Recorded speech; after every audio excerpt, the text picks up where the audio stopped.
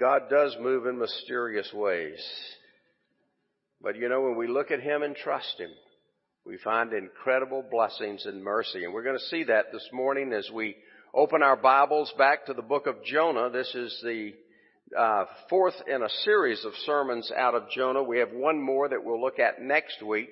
And in each of these, what I've tried to show you is something of the nature and character of God. We've seen in the opening chapter, the very first part of the opening chapter, the relentless love of God. In fact, this whole series is entitled God's Relentless Love. We saw that it's a love that will never let us go. It's a love that comes after us, that God loves us too much to leave us in our rebellion.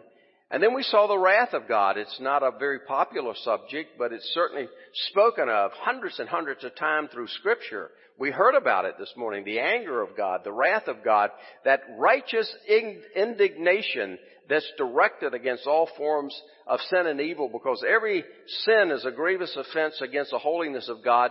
And yet we talked about the good news of the gospel, how Jesus came and He became our substitute and He bore the wrath of God in our place. We looked at that in the second week.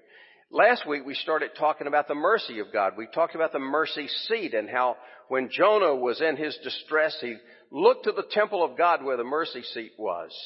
And we began to talk about mercy. And so today we're going to talk about God's justice and mercy. We have to understand both of those things. So we'll be looking at that. And then next week we're going to talk about the compassion of God as we finish up this series. But it not only teaches us about the nature and character of God, it teaches us something about us.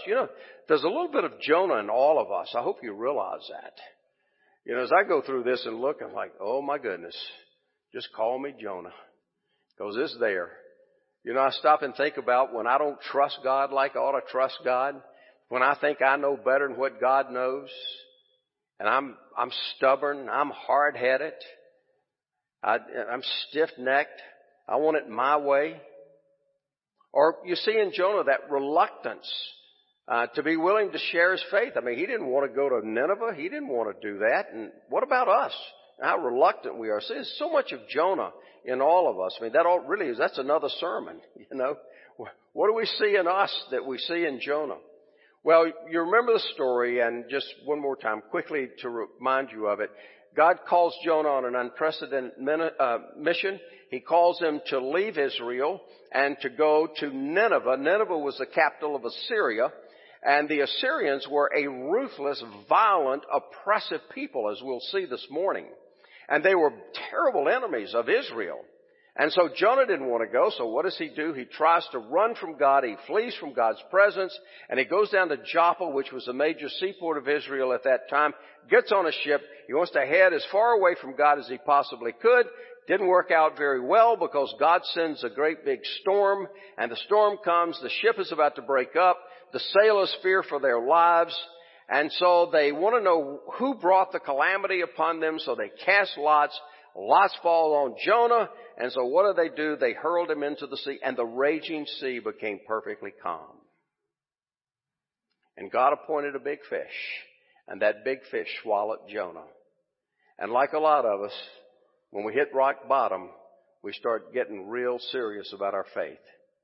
And Jonah cried out in his distress. He began to plead to the Lord. He looked to God's mercy, and God heard him, and God delivered him. And now we pick up at that point, and we're in the third chapter this morning, God's justice and mercy from the third chapter. This is God's word.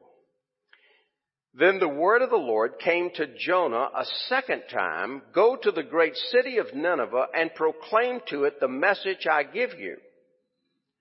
Jonah obeyed the word of the Lord and went to Nineveh. Now Nineveh was a very important city. A visit required 3 days. On the first day, Jonah started into the city and he proclaimed, 40 more days and Nineveh will be overturned. The Ninevites believed God. They declared a fast, and all of them, from the greatest to the least, put on sackcloth. When the news reached the king of Nineveh, he rose from his throne, took off his royal robes, covered himself with sackcloth, and sat down in the dust. And then he issued a proclamation in Nineveh. by the decree of the king and his nobles. Do not let any man or beast, herd or flock taste anything. Do not let them eat or drink, but let man and beast be covered with sackcloth. Let everyone call urgently on God. Let them give up their evil ways and their violence. Who knows, God may yet relent and with compassion turn from his fierce anger so that we will not perish. And when God saw what they did and how they turned from their evil ways, he had compassion and did not bring upon them the destruction that he had threatened. This is the word of God. Let us pray here. This morning, Lord, as we talk about these two alternatives of justice and mercy, these are deep things. These are important things. And so I pray that you help us to hear, and that your Spirit would illuminate our hearts and minds to grasp the depth of the truth of your word.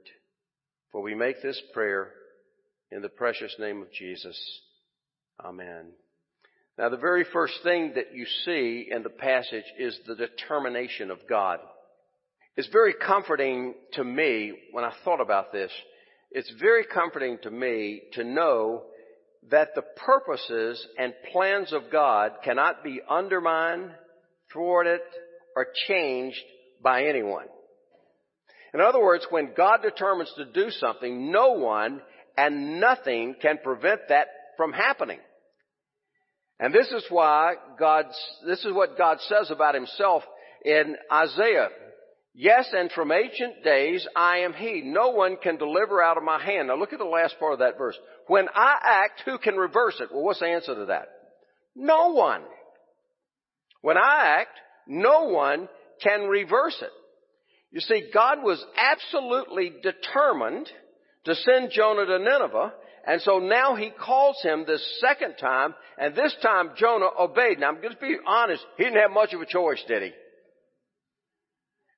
Now here's the reality up front, and I want you to get. God is absolutely sovereign. He is all-powerful, and he is all-wise, and he has an eternal purpose. He's absolutely sovereign. He's all-powerful, and he's all-wise, and he has an eternal purpose which will be accomplished. In fact, he works everything out in conformity with that purpose. Look at it. Here it is. In him we were also chosen, having been predestined according to the plan of him. Now let me stop there and say, you understand that you and I are part of God's plan. This is what makes life in its complexities on this earth and through the difficult times in this earth sustainable. This is what carries us through. This is when we're able to look through those clouds, those threatening clouds we saw earlier in that hymn we sang. We're able to look through that, and we're able to see in it something bigger, that God has a plan, and we're part of that plan. And here's what he says. It says, we've been predestined according to the plan of him who works out everything. Do you see that word?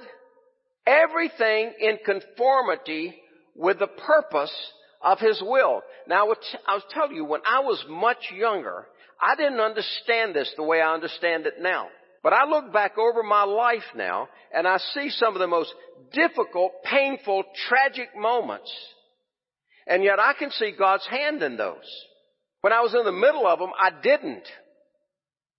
And I tell you what, I think the older you get, the more you appreciate this idea of the sovereignty of God. It gives such great comfort to us that God has this eternal purpose for each of us. And let me tell you something. He will bring it to completion. He will bring it to completion. You remember Philippians 1:6, being confident of this, that he who began a good work in you will carry it on to completion until the day of Jesus Christ. When God starts working in your life, he is not going to stop working in your life until Jesus comes back. And wherever you are in your spiritual life at this point, in your spiritual journey at this point, there is the hand of God at work in your life. Sometimes we don't feel it. Sometimes we feel like God's way away from us. I promise you He's not. He is right there with us, and He will bring it to completion. He works everything in conformity with His will. He brings it to completion, and it's all for our good. This is the only way, unless you understand this, Romans 8:28 makes no sense at all. You know Romans 8:28, we know that all things, some things, most things, a few things, no. All things work together for the good for those who love God, who are called according to His purpose. No matter what we face, we know that if we can look when those storms of life come your way, and they will, when they come your way, and we look in faith to our God, who has this plan, who's working everything out in conformity with His will, when we trust Him and we look at Him, you know what we're going to have? We're going to have His perfect peace. And that's why Isaiah put it this way. You will keep in perfect peace him whose mind is steadfast because he trusts in you. Now here's my question this morning. Do you trust Him? Do you trust Him? There's some of you facing very difficult times. There's storms. There's pain. There's fear. It's so easy to let those things paralyze us. Do we trust Him? He has a plan. It's a good plan. And He's going to work everything in conformity to it. He's going to bring it to completion. And it's going to be for our good. Because He's a good God. That's the great promise. Now let's look at Jonah's sermon for a minute. His sermon was basically about the justice of God. And here was the sermon. 40 more days and Nineveh will be overturned. How about that message? Now I'm sure there was more to it. But you know, that was the core of it. And what was it a message about? It was a message about the justice of God. We don't hear many sermons. You know, I've preached a couple of sermons here. The wrath of God. How many times do we hear about that? The justice of God. When we talk about the justice of God, we're talking about, and pay close attention to this. When we talk about the justice of God, we're talking about His just dealing and right action against all sin and evil. His just dealing and right action against all sin and evil.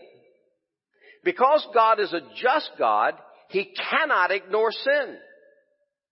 He has to take action against it. Now remember what's happened here in Jonah. First verse of the whole book sets it up. When God first called Jonah to go to Nineveh, do you remember why He sent him? He says, the wickedness of Nineveh has come up before me. The wickedness of Nineveh has come up before me. And so now God sends Jonah. He's taking action. God sends Jonah to go preach this message of judgment there. And we're given a little bit of the insight into the wickedness of the Ninevites, the wickedness of the Assyrians, in the words of the king. If you'll look at verse 8, you'll see it. But let man and beast be covered with sackcloth. Let everyone call urgently on God. This is the king speaking, and here it is. Let them give up their evil ways and violence. Now I want you to focus on the word violence there, particular word. That word violence denoted the idea of oppression and social injustice. Oppression, abuse, exploitation. That's the word. And because of this, many of the prophets spoke against the Assyrians. Jonah wasn't the only one. You read through there, a number of the prophets spoke against the wickedness, the oppression, and the social injustice. One of them was another one of those little minor prophets that you probably have a hard time finding in the book of Nahum, in which Nahum, talking about the city of Nineveh, said, "Woe to the city of blood, full of lies, full of plunder, and never without victims. That was the reputation of the Assyrians. And because of the oppression and the social injustice on the part of the Assyrians, God sent Jonah with this message. It was a message of judgment, a message of divine judgment upon the people there, because he saw the suffering. He saw the pain. When I was working on this sermon, immediately what came to my mind was the story of Sarah and Hagar. Do you remember this? You remember Abraham and Sarah? And God had made a promise that he was going to give Abraham an heir, and Sarah was going to bear a child. And Sarah didn't believe God. She didn't trust God. She took matters into her own hands. And so she gave Abraham her servant, Hagar. But here was the problem. When Hagar conceived, Sarah was filled with terrible jealousy and animosity and bitterness toward Hagar. In fact, so much so she abused her.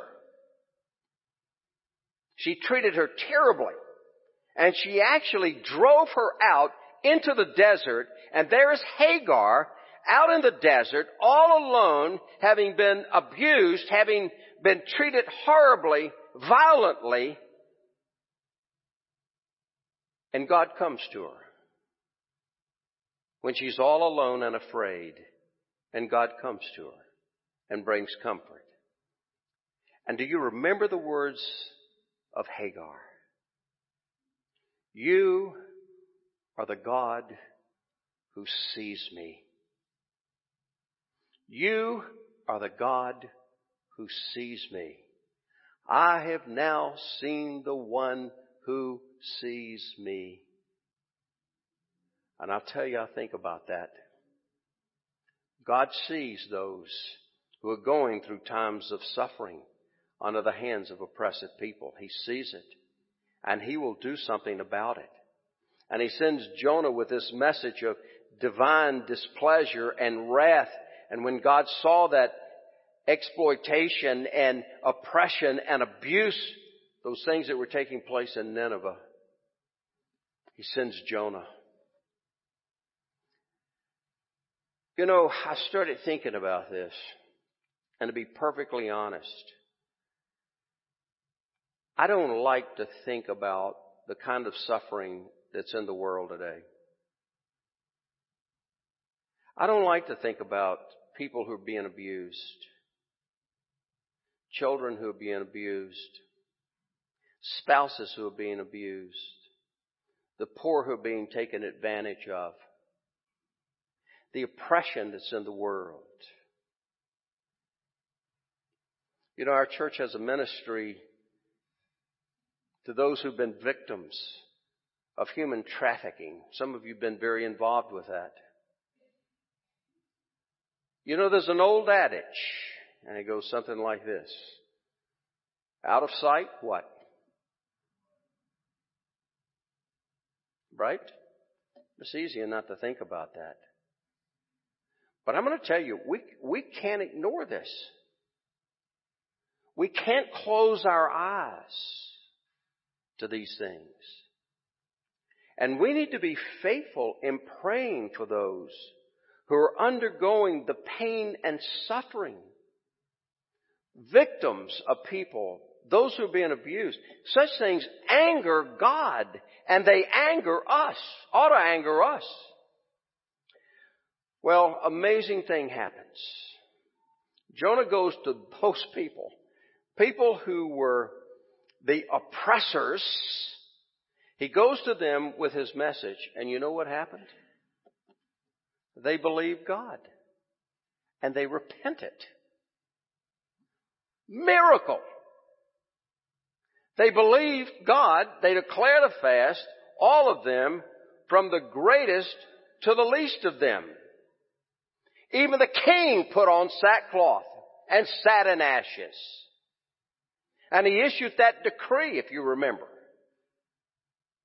Well, here's my question this morning.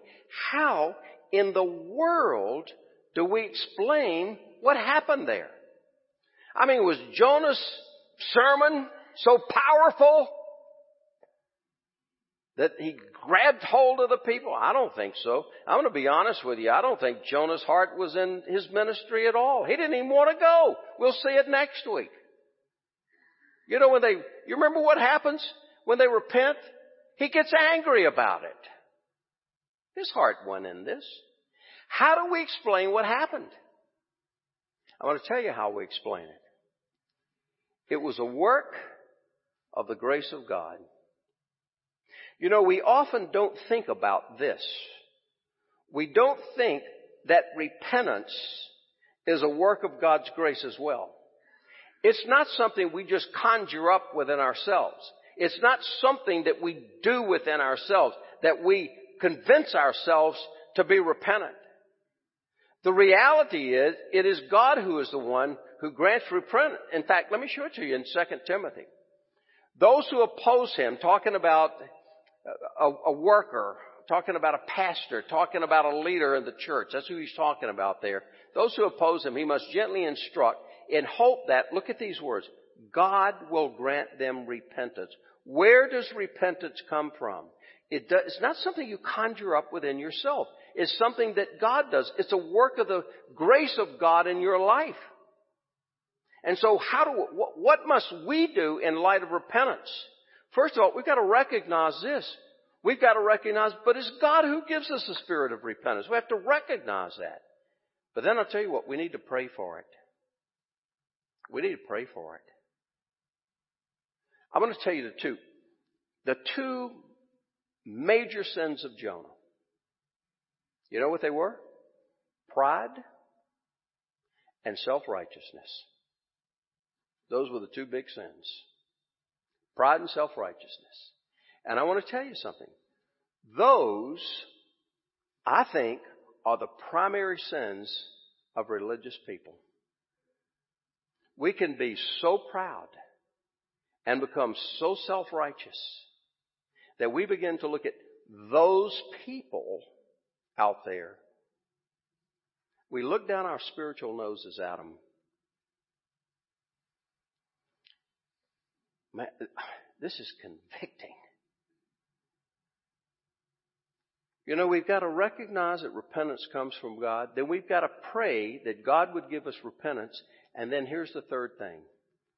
We've got to be sensitive to His spirit of conviction. When's the last time you prayed that God would show you your sins? When is the last time you prayed that God would grant you repentance? You see, we have to pray for those things.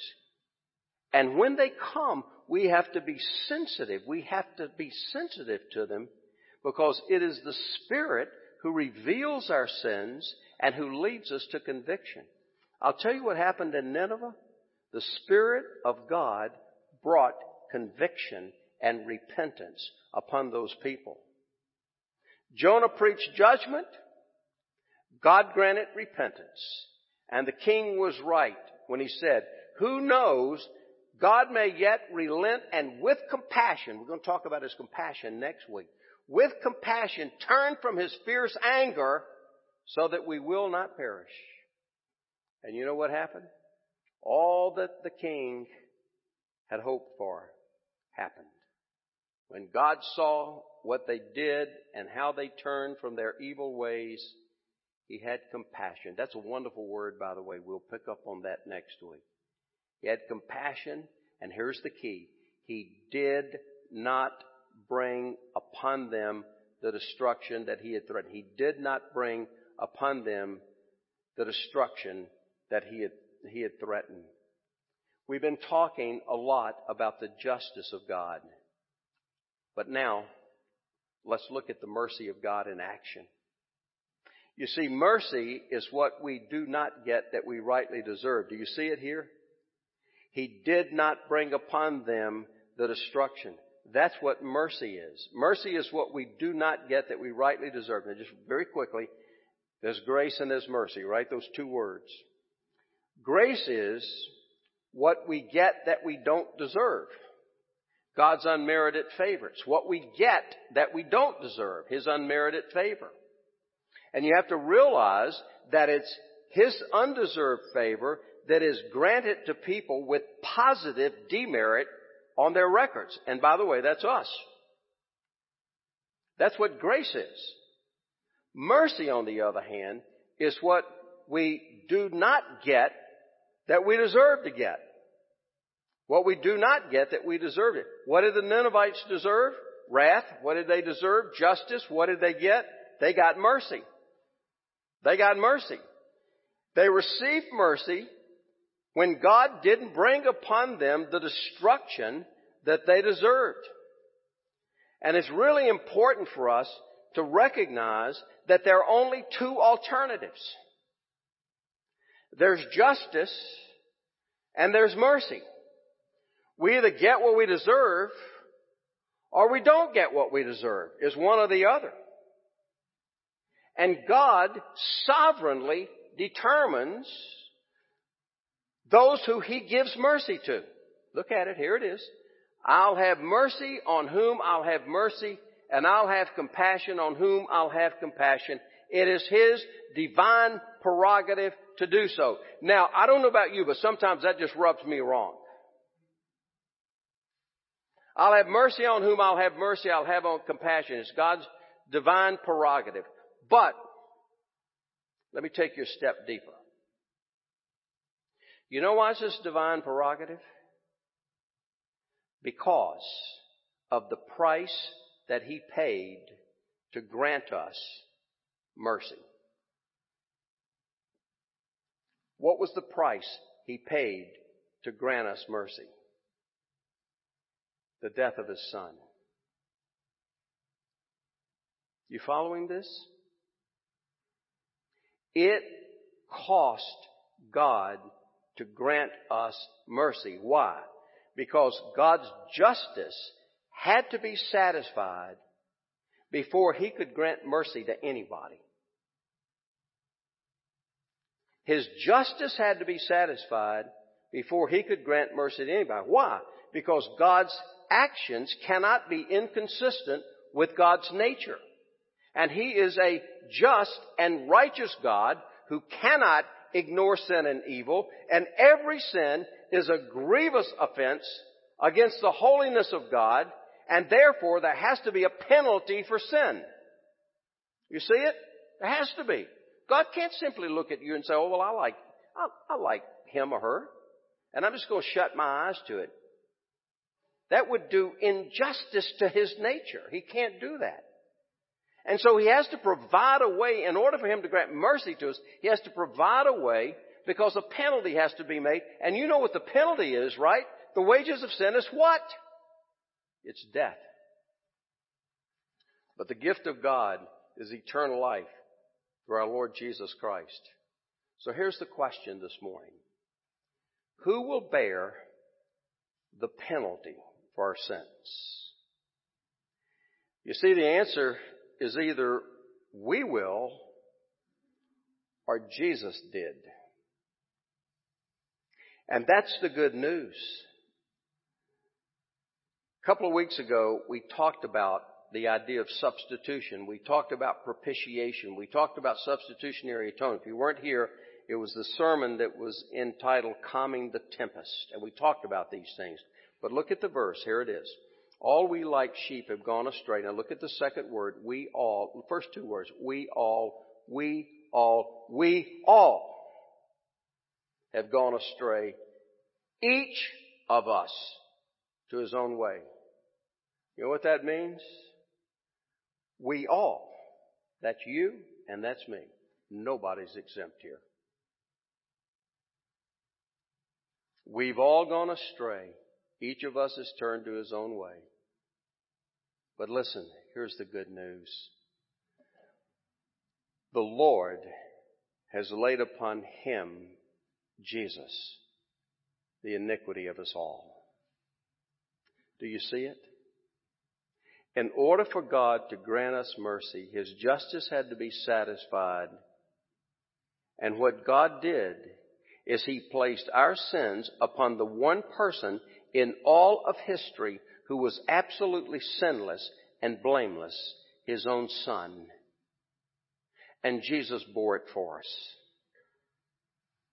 He satisfied the justice of God by bearing the penalty for our sins so that we could receive His mercy. And here's the bottom line. That old hymn, Jesus paid it all. All to Him I owe. Oh, those sweet words from Elvina Hall, who wrote this. She penned these words. For nothing good have I, whereby Thy grace to claim. I'll wash my garments white in the blood of Calvary's Lamb. Jesus paid it all. All to Him I owe. Sin had left a crimson stain. He washed it white as snow. And when before the throne I stand in Him complete, Jesus died, my soul to save, my lips shall still repeat. Jesus paid it all. All to Him I owe. Sin had left a crimson stain, but He washed it white as snow. He did it so that we could receive the mercy of God. Give thanks and bless Him for what He's done. Let's pray here. Jesus, I have no words to say to thank You enough for what You have done for me. You took all my failures and all my sin, and I know what I deserve. I deserve justice. But by Your grace, I got mercy. Because You paid the price for me. Oh God, this morning we come to You and we thank You for the good news of the gospel and the hope that's ours in Christ. I pray this morning where repentance is needed, that You bring that conviction. And then that we'd lift our eyes up and we'd see the beautiful Savior who gave His all for us. Thank You. We pray this in Jesus' name. Amen.